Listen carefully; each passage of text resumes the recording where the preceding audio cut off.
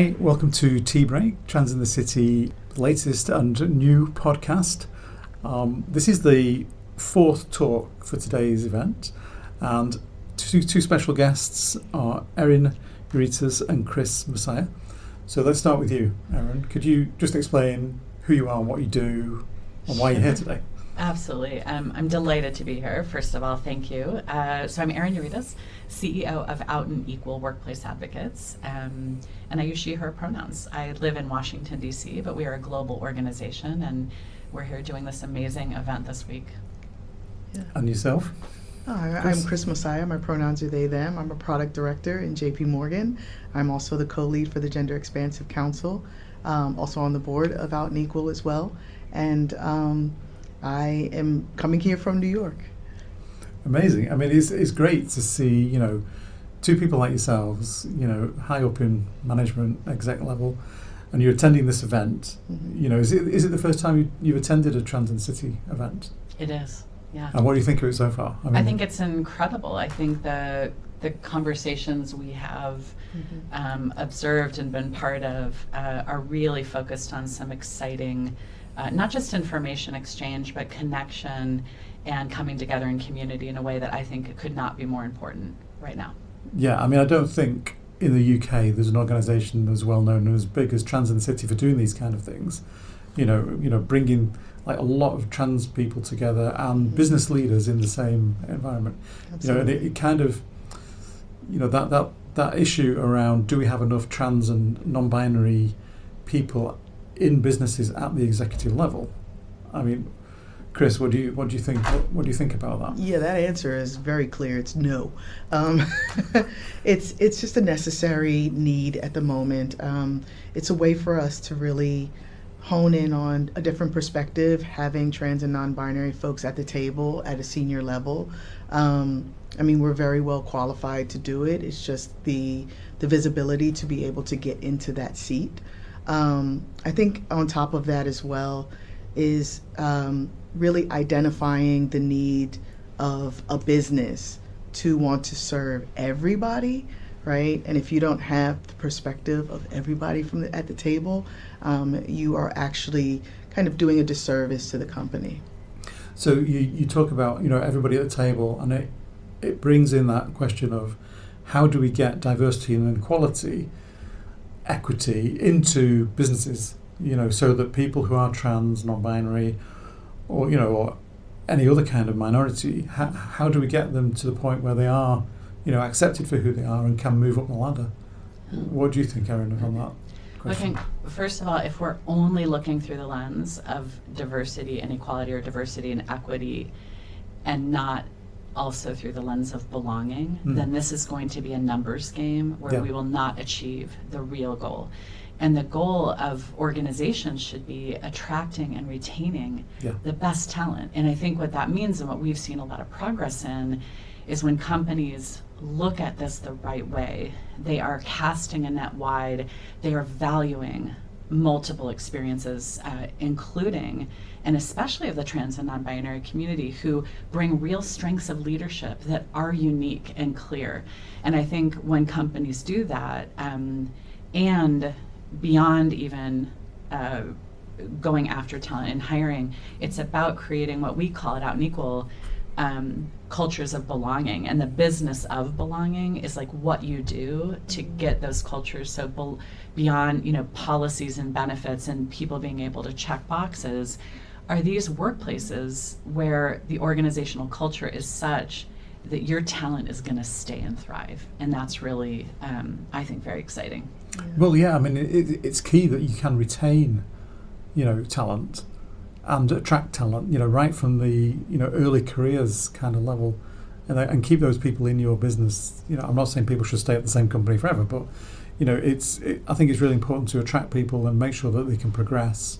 Yeah. And have that diversity across the board. Absolutely. Promotion is key to that, really. Yeah. Right, because you can bring them in and you can retain them, but if they're still at the lower levels, then that's not tackling the visibility that is needed in the community.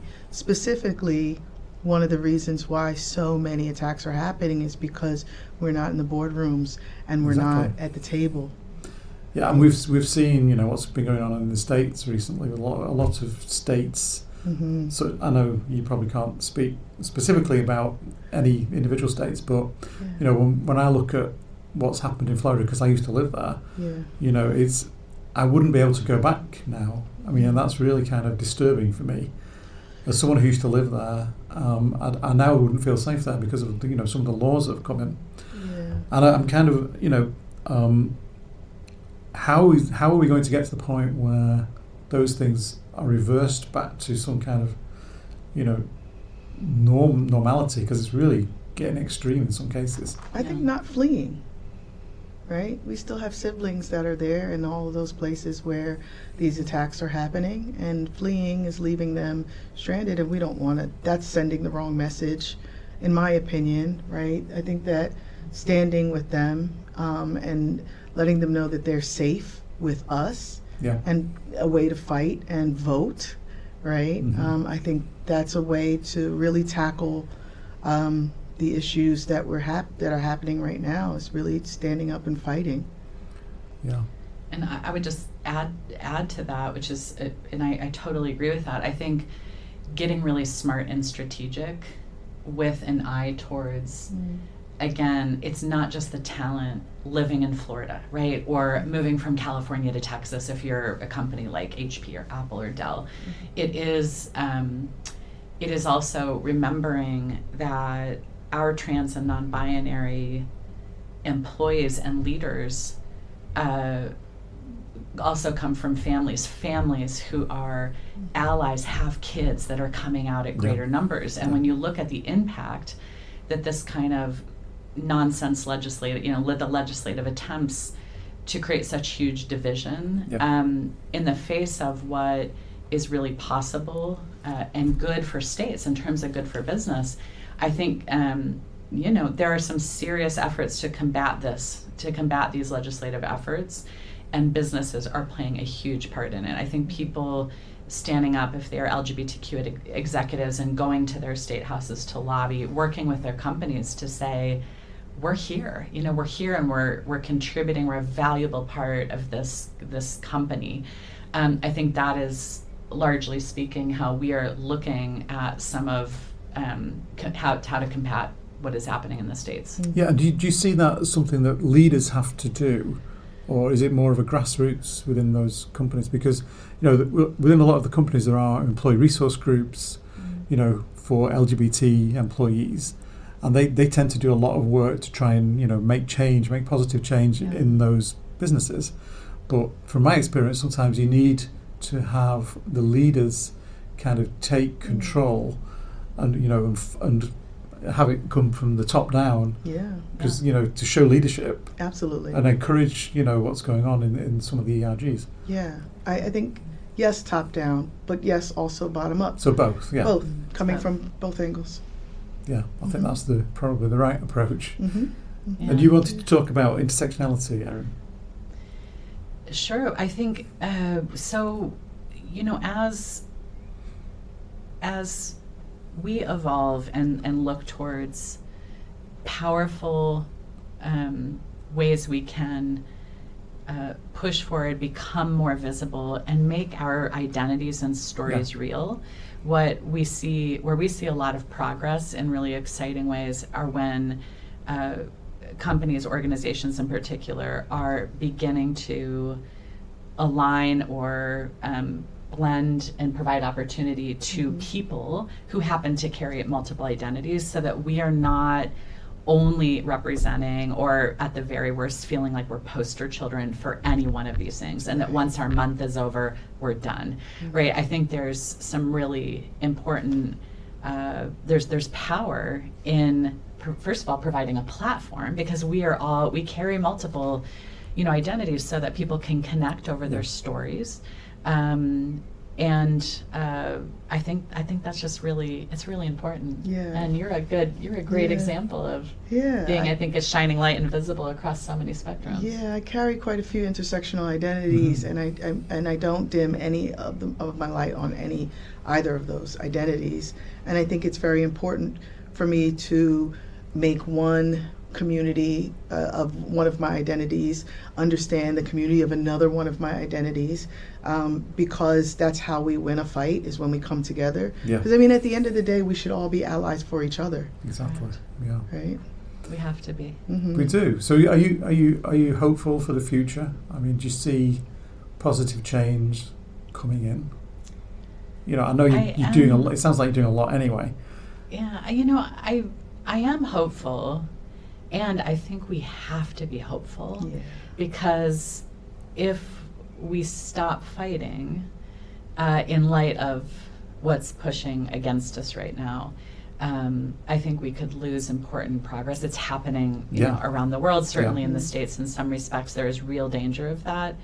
I've got 2 kids. One of them came out a few years ago as non-binary, and